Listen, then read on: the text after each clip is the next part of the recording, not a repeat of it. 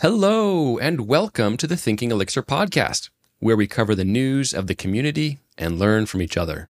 My name is Mark Erickson. I'm Cade Ward. And I'm David Bernheisel. Let's jump into the news. First up, Erlang's OTP JSON module has a little progress update. There's a PR for it. The EEP is the Erlang Enhancement Proposal. So as of this recording, it is currently still not merged in. There's an open PR for it. But people have been pulling it in and doing local builds and doing tests. We have a great little quote here. It says, "With those changes, in my benchmarks on an M1 Mac, the new JSON module significantly outperforms JSON by 1.5 to 2.5 times. And also Jiffy, the other JSON library, except in some cases where it's on par with Jiffy." And online, Michał Muskala, who's actually doing the Erlang work, shared some more little details. When asked if Elixir would be getting an idiomatic wrapper around this Erlang module, he says, because of Elixir's compatibility guarantees, this could only happen when Elixir requires at least OTP 27, which will happen in 2 to 3 years. And he thinks that the current plan is to update the JSON library to take advantage of the new module if it's available. So if you're running on OTP 27, JSON would be updated to actually use the new module, and if not, fall back to its current behavior, which I think is pretty elegant. Yeah, and just some more context there. Jiffy is a NIF. That's a NIF to a C library. So the fact that this new JSON module written in Erlang, just Erlang, is faster than C somehow. That's pretty impressive just by itself, by the way. So I just really want to point that out. And JSON, the Elixir library that probably everyone's using, is written in just Elixir as well. Anyway, that's all very impressive. And just to reiterate, the big asterisk over all this is none of this is accepted. This may not go anywhere. This is just a EEP, that's not accepted yet. And then this is a PR that actually implements that EEP. Yep. That's not accepted yet either. So just continue holding your breath. But progress looks really great, and I'm hopeful. Oh, and we mentioned that the target would be OTP 27, which just had its first RC. So that's like a tight timeline too. So I guess they're really shooting for the stars here. RC1 just released this past week as the time of recording. I think they said they plan to have just 3 RCs to sort out the bugs. And it seems like an iterative release, OTP 27. Well, I say that, but there's going to be some impacting ones. The biggest one is what we mentioned a couple of news cycles ago. They rewrote their documentation in the style of Xdoc, which was a proper EEP as well. Like the documentation hunks are in there. It's just OTP documentation wasn't using it. The published stuff anyway. And that's a big one. There's another highlight in there that the maybe expression is now enabled by default. I've forgotten about that. So Elixir devs already know this as the with operator. Mm-hmm. Erlang didn't have one for quite a while. And a couple of versions ago, they introduced maybe, and it kind of operates like a with statement. That was apparently off by default. You had to really flag yourself into that one, I guess. Now it's on by default, so that's cool. Also, did not know this, but triple quoted strings are now implemented in Erlang. Just something I've just been so used to in Elixir for so long. All of these are examples of, the documentation, the maybe expression, the triple quoted string. These are all things that Elixir, I'm sure, directly inspired Erlang to essentially upstream into itself, which is incredible. Very nice to see that get inlined upstream into Erlang proper. The intention with this release is to get feedback from users. It's a release candidate. They're all intended to get feedback from users. So you can give feedback either by creating an issue on the GitHub project or by posting to the Erlang forums. And for those Windows users out there and those Windows users on ARM architecture out there, so all 5 of you, the Erlang 27.0 RC1 runs natively on that. So you should have a whole lot less trouble getting Erlang up and running. So that's also very good news. And next up, Fly.io announced a new globally distributed object storage solution that's using Tigris. It supports the S3 API. It's fully integrated into the Fly platform, so you can start using it through the Fly CLI, just like Fly Storage Create. And what's really fascinating, though, is that this is built with Foundation DB, and it's replicated through all these different regions within Fly. So for objects that are less than 128K, they're just automatically replicated globally. And it becomes like a global CDN by default for your application. And then if there's larger files that you can either explicitly have them replicated to other regions, or when you request it, it will be pulled to that region and then it'll also be cached there. People have been doing some really interesting things with this because it's actually a bit lower level than just a CDN. You could actually use it to build your own CDN. And at some point, we should really talk about some of the crazy things that people are doing or that are potentially possible with something like this. Like the idea of creating a fuse file system to an S3 bucket that's replicated, right? And like loading a volume that's replicated to multiple regions. Just weird, fun things like that. Fly's doing some pretty crazy things. It kind of like propelled SQLite also, like back into the mainstream, like limelight. Oh yeah. It's kind of crazy. Next up, we got a new WebRTC library called XWebRTC.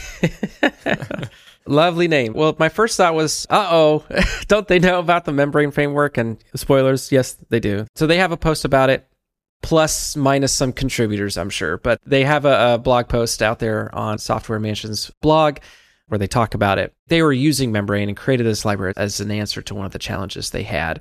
XWebRTC is an Elixir implementation of the W3C WebRTC specification for browsers, which is typically more like JavaScript focused, but this is also what developers are accustomed to. And so they describe their reasons for creating this alternative by saying that sometimes we needed to contribute to the underlying libraries, or even worse, maintain our own forks. That was a struggle. And it was tough to introduce engineers from outside of our code as it was completely different from the usual WebRTC API. Membrane's amazing for what it's designed for, but we realized that the WebRTC API doesn't really map well to the pipeline model, which made some things unnecessarily difficult. The pipeline model, Membrane's very much like architected around like piping these streams and modifying it in place. It's a design decision that, well, a lot of Elixir folks are familiar with, but when you're talking about stateful things, that can be difficult. If you're interested in WebRTC and Elixir, you should probably check this out. It's going to be another one of those pretty important, I think, library to the ecosystem. Folks that are using WebRTC, though, probably are doing some interesting things like already. I consider that already kind of niche. Like, who's going to be streaming audio and video like over the net? Like, I'm not YouTube, right? So I don't really do that. But there's, oddly enough, like there's actually more scenarios out there than folks realize where the internet is kind of native to audio and video streaming nowadays. We do a lot of that over the net. Of course, we should have a good solution. Anyway, I'm excited to see that. Yeah, I noticed in their blog post that they were trying to maintain a lot of like code compatibility. Like, here's how you would set up the WebRTC in JavaScript, and here's how you would do it in Elixir, and they're designed to look very similar. So it kind of makes me think, how are they intending for this to be used? With JavaScript, I know I'm running it in a browser. How is this one going to be work? We should mention that this is the 0.1.0 release. Yeah. So this is like the very first release of this. I'm sure there'll be more that comes out as there are like examples and little projects that make it easier to get started with. Yeah, it reminds me a bit of like starting up a web server. Mm-hmm. Kind of have to start up these things, and like Bandit. It doesn't take much, but it kind of borrows that concept more than like piping a bunch of stuff around, I guess. I don't know. Maybe an analogy, terrible one, maybe hopefully not misleading.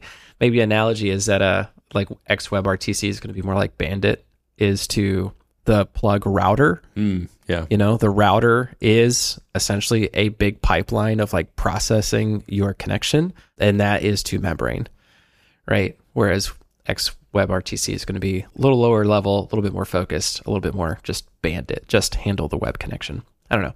Hopefully that's helpful to somebody. It's interesting. And next up, just wanted to acknowledge that the EEF, or the Erlang Ecosystem Foundation, recently celebrated their 5-year anniversary. And when this happened earlier in February, we kind of missed it. We just wanted to make sure we caught it and talked about it a little bit. So really, 5 years, right? I remember when it was first announced. It was at an Elixir Conf where they announced that they were going to be creating this foundation. And the fact that it's still going 5 years, it's a testament to the hard work and dedication of all the members, the sponsors, and the contributors, people who've gotten involved. And over the 5 years, they've created projects and working groups of like the security ones we've had even come on and talk to us about it. And like, what are the resources that they've been making available to the community through that foundation? They've been involved with conferences and open source projects and educational resources. So it's really great to see that it's been successful and it's continuing to grow. And I just appreciate all the work that everyone's been doing and contributing as part of that, because a lot of it, it's just the people who are on these working groups, it's volunteer, right? And it's just more time that they're having to spend, but they're dedicating it to the Elixir and Erlang communities. Speaking of supporting the Erlang ecosystem foundation, Gleam is also part of that, right? It's part of the ecosystem in a way. Mm-hmm. I didn't know this until today, but Gleam is looking forward to 1.0 release here soon. And I know that because they released an RC2. I missed RC1 and I missed the plans to go 1.0. But RC2 is out, and it includes a bug fix that could crash the compiler for some generic types. Generic types are probably used in like everybody's, unfortunately, Gleam code, because that's just how types are and how people are. They just like give up on types and just rely on your generics. Anyway, sorry, that's a little too stabby, I guess, of commentary on type safety. Anyway, so Gleam 1.00 RC2 is out. If you're using Gleam, you probably should be checking this out, because 1.0 is going to be a big deal in the Gleam community, and I'm glad that they're marking it as stable. And last up, just wanted to put on your calendars, it's time to start thinking about ElixirConf US again. So the call for proposals for training classes is open right now, and the call for talks will be coming up soon. So we have a little bit of calendar information here. So February 16th to March 3rd is the window for the training call for proposals. So if you're thinking of offering a class that you want to be available at ElixirConf, and there's also going to be a separate virtual training on a Friday. So like the main training, I think, is on Tuesday, and then there's the conference, and then Friday we'll have a virtual training offered. So if you're looking to offer any sort of training, that's the dates you want to be paying attention to. Then the call for proposals for talks is March 1st to March 31st. So the month of March is that little window. So if you've been thinking about wanting to speak at ElixirConf, or at least throw your hat in the ring and submit a talk proposal, you can start brainstorming and think about what you want to do now. The dates for it, just as a reminder, August 28th through the 30th is the actual conference. The 27th of August is the training, and that's the in-person training in Orlando. So this is all in Orlando, Florida. And that is the ElixirConf US 2024. Orlando being, I think it was at SeaWorld. Right, yes. It was at the Disney World Resort. But it wasn't like in the park, but it was like right there. Well, I think technically it was on the park grounds, but it's on one of those hotels out there. This one's going to be at SeaWorld, so in the same neighborhood, but different park. And that's it for the news. Elixir and Phoenix are incredible. They make it possible to quickly build highly resilient and reliable systems capable of operating at incredible scale. Fly.io is a great place to host Elixir apps. You can deploy your app to multiple regions around the world with a private network linking them all together, so your app can cluster and globally do some incredible Phoenix magic. Give your users a more responsive UI while writing less code and moving the app closer to your users without needing an ops team. Check out Fly.io for your next Elixir app. Today we're being joined by our special guest, Tyler Young. Tyler, welcome to the show. Thanks. I'm very excited. I think this is the first podcast I've been a returning guest on. Woohoo! Yes, we've had you on before. So this is a different sort of podcast, a different sort of episode for us, really. What we're doing with this one is we're kicking off a series where we're going to be talking with multiple different people from different companies around all this stuff other than the Elixir system itself. We're talking about all the things around the system that support it for our company, for our team, for how we actually use it as a business. Because I think a lot of us, we have these ideas of, oh, I'm building this project, I've got this side project, I want to maybe someday launch this company. And then there's all these other questions around, well, there's all these other things I need to do to run my company and to support this system. And I thought it'd be really fun just to hear from other people in different situations about what's working for them. And the thing I really want to stress with this is I've never worked at a company where we had what I would consider the perfect solution, right? There's always some way we recognize this could be better. This is just working good enough for us for right now. And really that's what we're looking for with this. It's just what's working good enough for you right now. Excited to talk to Tyler about that. Before we get into that, maybe you could tell us a little bit more about yourself, Tyler, just like where do you live and what kind of work are you doing? Yeah, so I live in Kansas City, Missouri. I've been here all my life. I have been a professional software developer for more than a decade. And I got my start in Elixir in 2019. Got to build a greenfield web server, a game server for a flight simulator called X-Plane. And since then, I've gotten to work on some very cool Elixir projects, including at Generac Grid Services. They do IoT real-time control of all these energy devices. Then most recently at Felt, where we do collaborative mapping. And today I am doing contracting part-time to pay the bills, still with Felt. And then the other part-time, I'm bootstrapping my own software as a service, doing website monitoring, but better. You're living the dream of like, hey, I want to build something of my own and have that be like my thing. I'm really happy that you agreed to come on and share some of both how things worked at Felt and what things work for that company, because it's a different size company than what you're starting out now and then what's working for you now. So maybe you can just tell us a little bit more about the company that you're building right now. You mentioned kind of what space it's in, but give us an idea of what kind of a company is this? Do you have any customers yet? Is it live? Anything like that? Sure, yeah. So the service is called SleepEasy.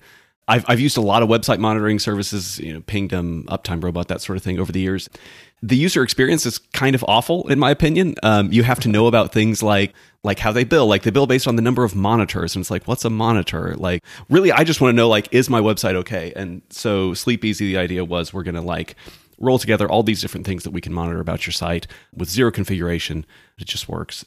The funny thing about that is that I've had to get really good at scraping websites because, the companies I monitor, they've got Cloudflare between their web server and the world and that sort of thing. Cloudflare is very good at filtering out bot traffic, which I happen to be, but, the good kind of bot. One of the weird things about SleepEasy is that I needed a whole bunch of RAM because I don't know if you've heard this, but Chrome takes a lot of RAM. It's kind of a resource hog. And so for any site that is fully client-side rendered, you can't just scrape the HTML and say, is the site okay? Right. Similarly, getting around some of the more strenuous anti-bot protections, like if you don't have JavaScript enabled, you're just out of luck. I needed a lot more horsepower than a typical web server. So that was where I kind of deviated from, the path of, just buying a platform as a service provider's, 4 gig VPS and just deploying it there. I saw your tweet where you found this this super cheap server on somewhere. I'm guessing eBay or something. I was like, eBay, yep. It was what, $400 or something for this really nice, rack mounted, lots of gigs, decent processor on it, like a nice computer, that anybody would be happy to use. But you found it for so cheap, and it was just when I saw that, I was like, oh man, that's it's front loading some of the cost. But it's it's a known cost at that point, and it's very performant. You can debug it right there in person if you needed to, whatever, you own it. There's no monthly bill other than the power, I guess, which we don't have to get into that, I guess. I found that pretty interesting because I don't know if it's against conventional wisdom, because I guess I can't call it conventional wisdom. I don't know if it's conventional wisdom, but I know the easy path is rent some cloud time from one of the providers out there and then be done with it or something like that. I don't know.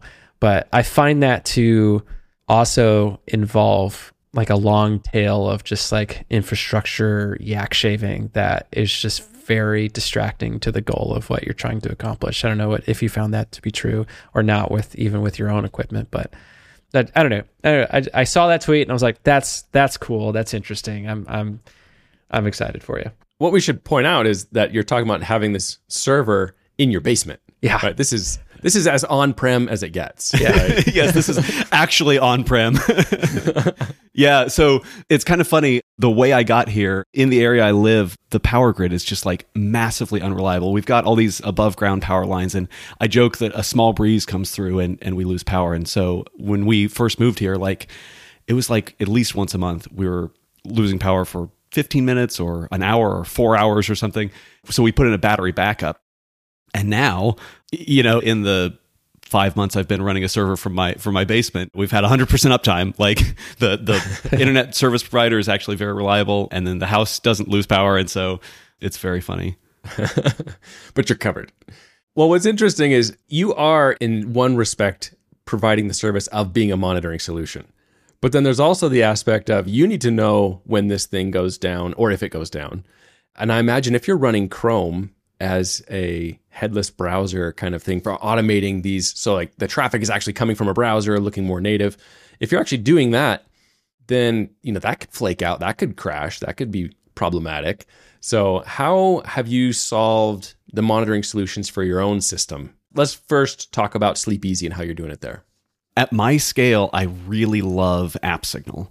They have an all-in-one thing to, like, you install their package and it's just like, it's done. Like it's the easiest install I've ever seen. I got here after wrestling with like Grafana and that sort of thing and being like, the configuration was just overwhelming for somebody who had not been in there before. Yeah, so AppSignal does error tracking similar to what you would get from Sentry, although I think it's better than Sentry in that they're much better at deduplicating. Like, these crashes are what a human would call the same, even though they happened, on different lines of code or whatever and that sort of thing. So they're really good at that. They recently added logging support as well, so you can ship your logs to them instead of Datadog or what have you. I think the search feature is less advanced, but for my needs, the logging is great. And they also do like host metrics. So you can see, memory usage and CPU usage. And they hook into a whole bunch of Beam stuff like Oben by default. And so they just give you like an Oben dashboard. And so you can see, how is the system doing at a high level. And that's all stuff that I've built in the past by hand, but it's really nice to have it just done. That's cool. Were you using the same solution at Felt? No. So Felt was Sentry and Datadog from day one. And eventually we moved off of Datadog because, like a lot of companies these days, we're kind of looking at the cost and being like, is this really worth it? And so we moved logs over to New Relic. I would say the experience with New Relic has been great for logs, but in terms of alerting based on custom, maybe if there's a certain log line, like we want a Slack alert, we want to trigger PagerDuty, what have you, that has been a little bit frustrating for us because you can configure an alert and kind of look at, what it says, like, oh, based on these conditions, we would have alerted at these times. And there's something in there that, like, a whole bunch of smart people looking at it, we can't figure out why it doesn't actually work like that. Like, we'll look and we'll say, okay, that log line appeared at this time, but we didn't get the alert. Like, what's going on? It's unintuitive, to say the least. My experience with AppSignal has been better in that regard, too. I think it would be good to just take a pause here and identify how big is Felt. Your company, SleepEasy, is that a one-person thing right now? Is it just you? Just me, yep, and just me for the foreseeable future. Felt, I don't even know the actual numbers. We have a small team, but it's one application team. We have a separate data team doing Python and that sort of thing on the GIS side. Okay, so you are using AppSignal for your local smaller project, and that's totally meeting your needs right now. And it sounds really neat. I didn't know you could ship logs to them. I didn't know that it had Oben and OTP direct insights already hooked in. I presume that's using their AppSignal Elixir client. Exactly. Yeah, you add their package as a dependency, and it wires up most things. I think there might have been 2 lines of code I had to change as well. Very cool. So is that also covering your error tracking and reporting? That's includes that. It's notifying you, hey, these are the errors that are coming in. Exactly, yeah, and you can change your alerting policy. Like right now, I've got it set to only alert me about a particular type of error for the first time it happens in a deployment, which is the right amount for me. I don't want no alerts, and I also don't want an alert every time something happens. Right. All right. So at your current stage, I'm guessing scaling. You have this one machine, and you're probably not fully utilizing it anyway. You're not having to scale or anything, and maybe you could describe the usage of your application. Is it bursty? Is it all cron, kind of timer based? What's the pattern that you're seeing with your system usage? For SleepEasy, it is all basically a fancy cron system. We're checking uptime between every 30 seconds and 5 minutes for all of our sites. And then, once a week, we're doing scans of the whole website to look for broken links and that sort of thing. Once a week, it's checking your domain name, renewal, SSL certificates, that sort of thing. So yeah, it's all a cron job, which gives me the flexibility to kind of schedule things so that they're not overlapping necessarily. What's cool about having you here is you're telling us about 2 different companies, 2 different businesses, 2 different scales of operation, which is, I think it's fun. Why not pick your brain on both sides? With Felt, were there any needs that they had to adjust for scaling issues or anything like that? Felt has seen the typical pattern that you see in a web app, which is like the database performance is the limiting factor. So, we pay a couple $100 a month for the database, the managed database server in Render, a couple $100 a month for the app server. The app server is just like massively over provisioned. Like we pay for it because like, why not? Because like there was one time where we needed, 5 gigs of RAM. And so it's like, okay, I guess we're on 8 forever. But for the most part, yeah, like memory usage is like a couple 100 megabytes, and the CPU is like 5%. Even hitting the front page of Hacker News or TechCrunch or whatever, like the resource limits on the virtual machine have never been the issue.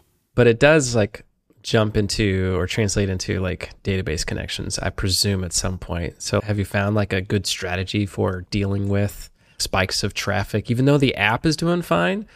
But practically speaking, I see this translate into a bunch of like ecto query. Gosh, what is it? I look at it every single day because it's an error that happens so often. But there's like 2 kinds of query errors in ecto. There's the one where the actual query took a long time. It's a hairy query. And then there's the other one where there's not enough connections to get freed up by the time the queue, maybe it's queue time. Maybe that's what it was. The queue time wasn't long enough, which means that there just weren't enough connections in the pool around that were freed up in time for your request to get served. Those are like the specific kinds of errors that might show up, but do you guys have any kind of strategies on how you've dealt with that or monitored that kind of stuff? Yeah, we've gotten to a point now where the production database is big enough that the performance characteristics are very different in production for a lot of queries than, what you get locally. And so we've started having like, if you're introducing a new query and it's not like blindingly obvious that it's already going to be indexed and that sort of thing, we've just include a query plan as part of every PR. Dump the query plan, stick it in the PR, and we'll kind of stare at it and say, okay, yeah, that looks fine. The queuing timeout is an interesting one because we do blue-green deploys. That's just what Render does by default. Works great. The issue we were having for a while was that when the old server would go down, if we've got thousands of people connected, all of those connections, the Phoenix channel, all those channel connections need to move over to the new server. And when they were all doing it at once, no matter how fast your queries are, if you've got thousands of them coming in the same second, you're going to have a bad time. And so we kind of had to do some finagling with that and put in, if the channel is closed, wait, somewhere between 0 and 30 seconds or something to spawn up a new one. So you add some jitter. That's pretty interesting. Right. Yeah, the reconnections. Yep. One thing we're really looking forward to is right now on Render, I don't know if they've published the docs yet, but soon they are publishing docs for like how you can know, like this server is going to be shut down. You'll have like 2 to 3 minutes. And at that point, we could start slowly migrating things over a span of 3 minutes before anything gets shut down. That will hopefully be the last we see of that issue.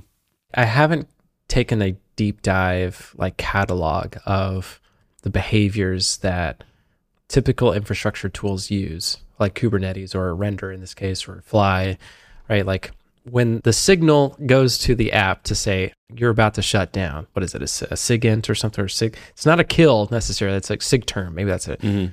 Something waits an amount of time for it to actually shut down before it sends the other like force kill kind of signal, right? And so it's in that time period, and there's several layers in between that I can think of like that could care about that.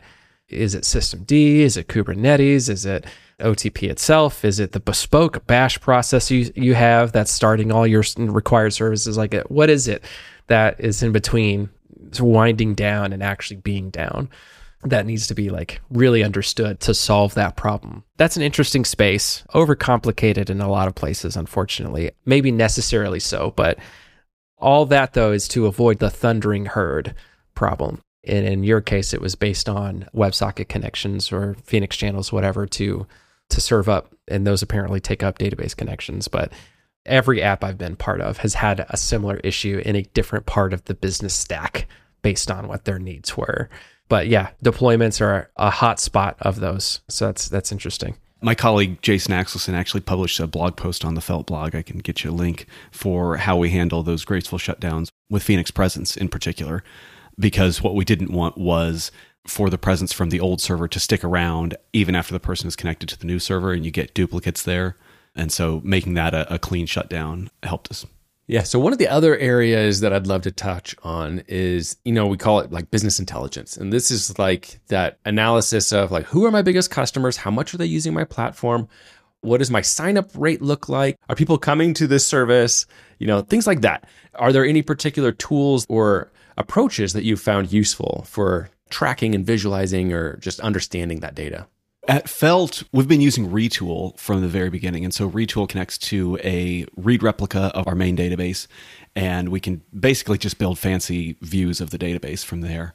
And so we're looking for things like how many customers are like clearly using this as part of a core piece of their work. Like they're coming back all the time. They are inviting other people. Maybe they signed up with a business domain rather than, Gmail or Hotmail or whatever. Those are like the core metrics. Retool is good for that, but it's also like you need an engineer to like, if you want to tweak a query or something, like you got to know SQL. If we were starting today, I think it would be really interesting to see how far we could push Livebook for that, especially with being able to deploy Livebook apps. We've just started moving in that direction. It felt like I think we have a Livebook set up and deployed and connected to the read replica, but it's very early days on that. Another question I think that just comes up in any business I've been at is like, how do you know that your business is succeeding? Like, what are my key metrics that I'm wanting to track to know that we're actually being successful, that we're finding a foothold in the market or whatever it is, that we're growing at the rate we want? What those metrics are change over time. So like, it's not like you're saying it's one and done, like this is what it's going to be forever. But I'm just curious about what kind of metrics you would use to track to say, with Felt, is it signups or is it continued engagement? Or like with your new service, SleepEasy, is it signups or that they have X number of sites being monitored? Or like, what are you using to track success? Yeah, with SleepEasy, it's pretty easy at this point. We've got a free plan. How many people are on the free plan? They created an account, they put in their website, and they're getting emails from us. And then, of course, like what's the conversion from being a free user to actually paying? Those numbers are small enough right now that they fit in my head. Nice. With Felt, our analytics stack is in Heap. And so for tracking like broad scale changes and that sort of thing, that's where that stuff goes. But that and Retool. Just at the beginning of this year, January 3rd or something, we started actually charging money to businesses using Felt. So we've got like the free plan. If you're like a personal user, it's free forever. If this is part of like your GIS workflow, we have more fancy features that teams can pay for. And so, of course, like the new metric as of January was like, how many people are paying us money? Depending on the scale of your team that you're working on. So I reckon this wouldn't be very relevant to a one-person team because you are your own QA team for everything. Unfortunately. But when you're working with potentially a lot of other folks who are like a separated QA team or something along those lines, right? Like there's the burden of other people trying to get to the same environment where you're trying to replicate a bug or set up to use a feature or some sort. I've had varying success at my own teams with PR environments, which is not something that is like enabled by default, like anywhere, it feels like, right? Because a lot of this has to deal with like setting up new infrastructures, a lot of like tie-in to other multiple services, right? It can be kind of complex to get there. I think you've written an article about this at some point, or somebody near you at least back at Felt. Can you tell me like what renders PR environments could be like? Like what was something to help speed up the review process? Because that's been a problem I've felt in certain teams, is that getting stuff merged and out there, keeping velocity, quick, has been difficult sometimes. And I've heard that renders PR environments help make that stuff faster. What kind of experience do you have there? Have any tips? Sure. Yeah. So it's really cool. It's something I've not seen from any other platform as a service, but out of the box, they will spin up a complete copy of whatever services you have hosted in Render. So for us, that's just the database and our one app server. If we were in a microservices thing, they would spin up many services. You can run a script after all that finishes deploying. And so in our case, we've got a script that will comment back on the original PR that spawned the new server with links. And so there's a link to like, here's a particular map with lots of elements, or here's a map with these lots of different layers on it. And you can log in as all these different users. And that was all like a small amount of business logic that we created ourselves. But being able to have it just available automatically on the PRs is really nice. It lets people who are not technical, who don't want to check out the code and, oh gosh, your Elixir version's out of date or whatever. Like sometimes it can be a big hassle to get the thing set up on your machine. It lets those people interact with a PR and say like, this doesn't feel right, or I found a bug, and that sort of thing. And even for developers, like if it's a small thing, like it's probably not worth me checking the branch out locally. Like I can look at 10 lines and say, okay, yeah, it worked in the PR environment, ship it. Years ago, I worked at a company where they had built their own version of that. It's a plug-in to Jenkins, right? Oh, Jenkins. Oh, yes. Which would queue off and launch these environments for reviewing the PRs, which was really great for people on QA teams who are not technical. They can't necessarily easily pull down the code and merge it in and then run it locally and just have confidence there. It just really lowered the barrier for the QA teams to be able to give feedback on the design of it, the experience, and, when I put in this funky data, I made it crash. That kind of stuff's very helpful. Yeah, so that's cool. I remember a workflow at one of my previous jobs. It was incredibly complex. Like they had in-housed all of their infrastructure scripts and stuff. So like this was not like a thing that you could buy anywhere. But all of their infrastructure was stated in a series of YAML that inherited YAML that inherited JSON that inherited YAML that inherited JSON that was in Ruby. It was very, very strange. But the idea, though, what that helped enabled was you could state your infrastructure needs in any kind of PR, and it would just react to that, like within the PR. And every developer had their own staging environment, I guess, right? To review somebody else's, you could literally just like tap into their developer environment and like see the thing, right? So instead of replicating it, you literally shipped your machine kind of idea. I didn't love it, just for the record. Like it was very nice because that was just a problem you didn't have to think about. But it was also like, I don't know, just too much to hold in your head. And also those stack traces when you got things wrong were just absurd. For us having a bunch of seed data, we create like 100 users or something and a bunch of maps with all different sorts of data taken from, like real maps as a starting place. It's been a huge accelerator because sometimes to reproduce a bug, like you need a really complicated map to even see the thing. So not having to do that manually is great. Well, one of the things I want to touch on and make sure we talk about is this idea that there's different levels of what's a good solution at different times. And right now, you're with SleepEasy, it's a one-person project. I would just love to hear your thought process for how you evaluate what's important that you have now. Like you said, AppSignal is something that actually adds value to me right now, while business intelligence tools, I don't need right now. How are you making those choices, and at what point do you start to reevaluate them? Yeah, that's a good question. Being early stage and bootstrapped, the price of things kind of informs a lot of that choice, right? It's like, would business intelligence stuff be nice? Maybe, but I don't have, the money to spend on it. For me, it's always just been when I feel a pain, that's the time that I'm looking to complicate my setup. And until then, like if I can avoid the complexity, I'd rather not. I can imagine a day where I move the servers. Actually, I've got a spare because it was so cheap. Maybe one day they go to a colo host or something. But I guess it's like, I don't want to do that prematurely just because there are a lot of like pressing problems that I could be spending time on. Yeah. I think of the whole idea of the MVP, right? We're familiar with what that is in a programming sense of I just need to do the very minimum I need to be able to ship and solve people's problems and add value so they're willing to pay me money, right? Like that's like, what's the least I can do to be valuable to someone else? And then there's the MVP of what is the least I can do to host and support this system in a way that doesn't overly burden me, like doesn't stress me out, like that pain-driven decision point, just like, oh, now this is becoming a problem. Now I need to like, maybe let's see how I can solve this. Yeah, there's definitely something to be said for doing like the MVP like hosting and the MVP analytics and MVP infrastructure as a whole. Yeah, absolutely.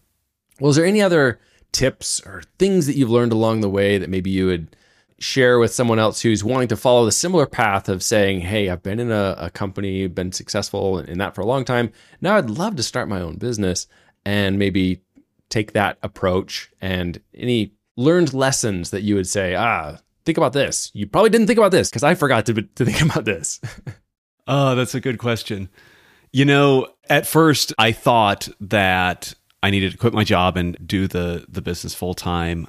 I was really, really fortunate that the people at Felt have been very supportive, super, super supportive, and they are happy to have me continue working part-time, and it pays the bills, really takes a lot of stress off. There's not like that urgency. Mm-hmm. That's certainly not something that's available to everybody, but I would say like contracting part-time has been really good for me. The other thing I would say is like, just like you said, the needs of the business are very different from stuff that I've done previously. That's kind of fun, but it's also like there's a danger of like, don't just adopt what a bigger company has done because it's not necessarily the right fit. I'm very glad that I'm not spending, $500 a month on my hosting when, I have not enough users to cover that by a wide margin. How have you dealt with balancing your feelings on like working on things that are mission critical versus marketing versus pricing model changes or versus things that you just like suspect are things that you'll need but not now, right? Like having a slick Stripe checkout process or something like that. I don't know if you use Stripe or not or whatever, but like all these extra things. Here's some context. I have oftentimes had grand ideas to do something and launch something, but there is so much yak shaving to get there, to have like what I felt like was an expected experience for a launch thing. You know what I mean? Yeah, absolutely. There's a meme that's been going around that if your software startup has X, you launch too late, right? And of course, like, that can absolutely be taken to the extreme. But I think it's true that like if you have Stripe payments integrated on day one, like you launch too late, you should have gotten the thing in front of users and gotten their feedback before doing that, right? There are probably other features that you could have built in that time. Staying grounded in like building things that people are asking for is helpful. Of course, like as the product founder, like you probably have a vision for where you want it to go that might meet needs that people are not asking for.